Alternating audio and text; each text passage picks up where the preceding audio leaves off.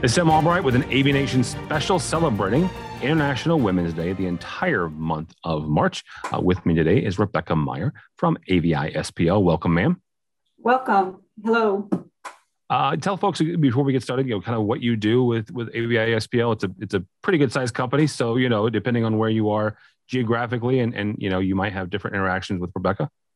Yeah. So my official title is National Strategic Alliance Director for Corporate Real Estate, and I specifically manage the JLL Synergy program. The JLL Corporate Real Estate, the big giant. So I manage a program on a global basis, where we try to go in after the broker sells the property. The intention is for the likes of us to do the design build and then to execute the project. Very cool. Yeah, that's got to be very interesting, especially on the global scale. JLL is quite sizable. Absolutely. One of the overarching questions that 90% of us in the industry will ask each other at some point in time is how you got involved in the industry. How'd you get into this crazy business? And there are answers as far as wide as I used to be in a rock band to, I fell into it. So Rebecca, from that aspect, how did you get involved in the AV industry? I actually came up from the networking side. I actually got into it about 25 years ago. It dates me. I was selling routers and switches, if you're familiar with Cisco. I was the token ring side of the business with Bay Networks and whatnot.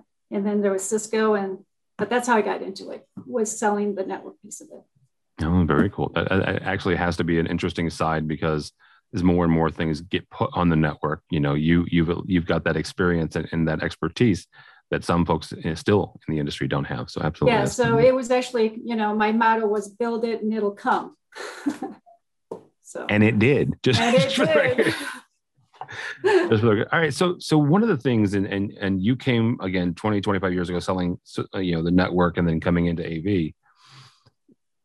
Talk for a second about some of your experiences and some of those challenges being a woman, both in IT, but now also being a woman in AV. What were some of those challenges that you faced, and how did you overcome them?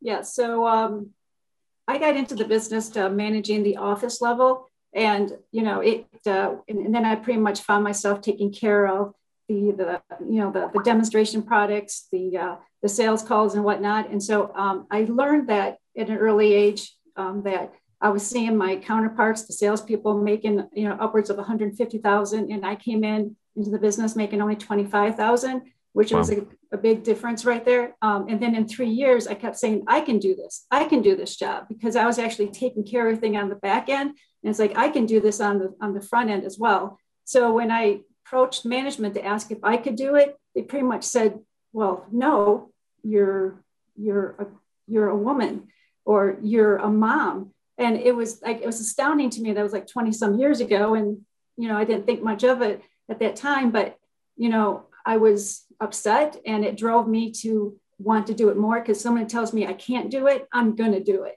That was it. And then it was the money that drove me as well, because I wanted that money to be had for me. And then it was like, when someone tells me I can't do it, that just drove me to do it. So talk about for a second about the money side, because that's fascinating to me, because I want to have that conversation. So many people will take a look at that statement and go, well, she's greedy, right? Or it's all about the money. That's not the point, right? That is not the point. Explain why that's not the point. Explain why it doesn't make you greedy to want the money. Because I was doing their jobs. I was doing it from this perspective that, that was back when they call them and then they didn't get the answer, and they get kicked back to me, at the office level, that was during the POTS lines and whatnot. So I would always get the calls, and then they'd always ask me to do something. They'd ask me to get the demonstration product ready. They'd ask me to do the training manual. So I always end up doing the job myself. And it's like, damn, I can do this job. And it was not the money. It was just like, I'm doing their jobs, except for not being out there talking to the clients. I'm doing it. And they knew it, and they would always be pleasant. They were nice. They'd go, "Oh, you're doing a great job." But I wasn't getting compensated for it. So when you look at that aspect, and you also said you're not out there talking to the clients or the customers, do you think part of that was I don't want to put words in your mouth. What part was holding you back from talking to the clients? Because eventually, obviously, you did. Now today for AVI SPL, you're dealing directly with a client, right, a good sized client. What do you think was holding you back on the opportunity to get in front of the client then? They were holding me back. And then that's when I approached them to say that I can do this job. I want to do the job. I've had 3 years of doing this job, at the office level, taking care of all you guys, so to speak. It's time for me. I want to go outside sales. I want to step outside. So there was nothing in me holding me back. It was they holding me back. And then I approached them a good half dozen times, and then they finally gave in and they said, okay, you can do it. So is it the persistence? Is it, the persistence? And, well, I was gonna say the persistence and kind of the stack of evidence saying, look, I've been doing this anyway. You might as well let me try. You might as well let me do it. Right. Yes, exactly. And it was just like, I won't back down. I just didn't back down. I just kept pushing. And finally they said, okay. And it was, literally about a year after they let me go outside sales. And then I was successful thereafter, and exponentially thereafter with every career move that I made. But yeah, it took time for persistence, and I just wouldn't back down. Good. When you look at women in the industry that are kind of where you were, right? Where do you see similarities in kind of facing those same obstacles that you had 20, 25 years ago? And what aspects do you think are better than when you first got started? Comparably to now? Yes. You're saying? I think that it's marketably better, from where I started, tremendously. But I still see some of the challenges that they're running into. It's subtle, but it's not as prolific as when I started by any stretch. It's much better now. I've heard the word subtle, and there's 2 ways to take subtle. So I'm just going to ask you straight up. When you say it's subtle, why do you think it's subtle? Is it because you think that it's less pronounced or less common, or do you think it's because folks are finding different ways, either overtly or covertly, to discriminate?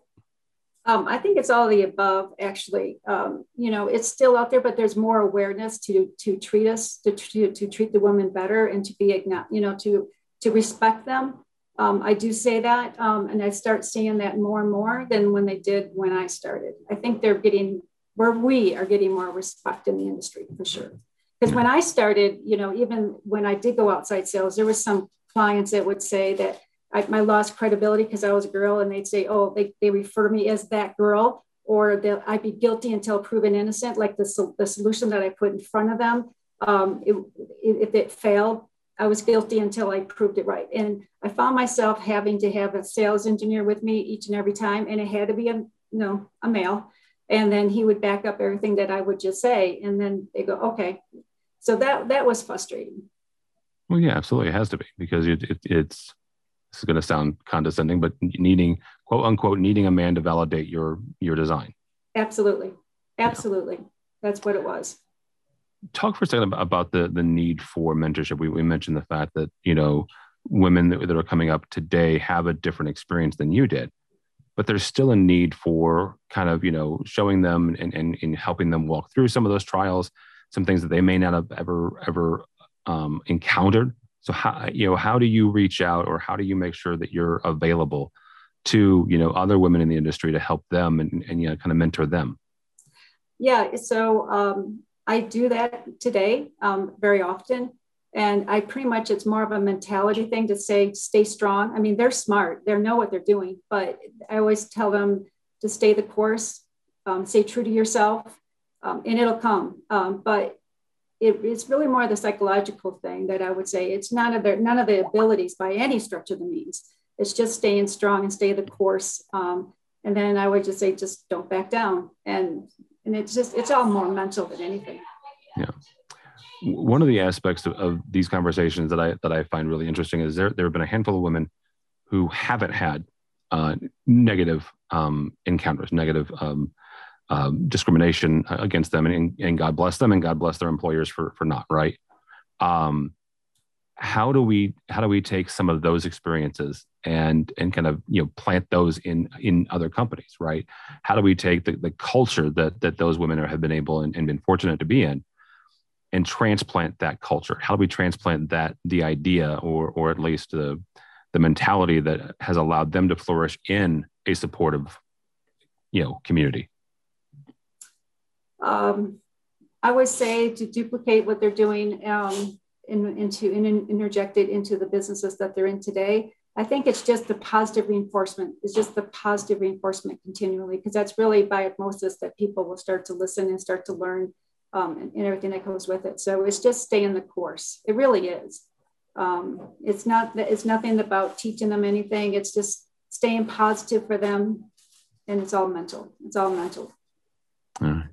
Last question here, and I preface it by saying you are not near retirement, so we're not going to, but you are going to retire someday. When you do, what do you want to look back on the AV industry, and what do you want to have seen changed?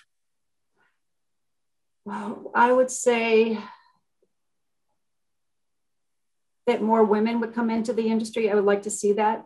I like to see that a lot. And it has, from the 20 some years that I've been in the industry, there has been quite a bit of women. Even within AVI SPL, there's been tremendous growth with women in the business. And I smile every time I see them on video. I smile every time I see them at the global sales meeting. And it's lovely to see them up on stage winning the awards as they deserve. So it's transitioning. And it's starting to happen. And I'm so happy to see that. I'm so delighted, because when I came into the business, there was probably maybe 5% of women. And they were pretty much in roles, I would say, in the supporting roles. They weren't, the sales account managers. They weren't talking to clients. They were all in supportive roles. Yeah, absolutely. There you go. Rebecca Meier from AVI SPL. Thank you, ma'am. How do people connect with you or AVI SPL if they are so inclined? They can reach out to me at my email at RebeccaMeier@avispl.com, or you can find me at LinkedIn. Or if anybody wants to call me, they can more than do that. If I can give my phone number, it's okay. It's 224-634-5279. Call me. All right, there you go. Rebecca Meier from AVI SPL. Thank you, ma'am, so much. For us, for AVNation, go by our website, avnation.tv. That's avnation.tv. Find more of these interviews with fantastic women in the AV industry all the month of March. All that and more at avnation.tv. That's avnation.tv.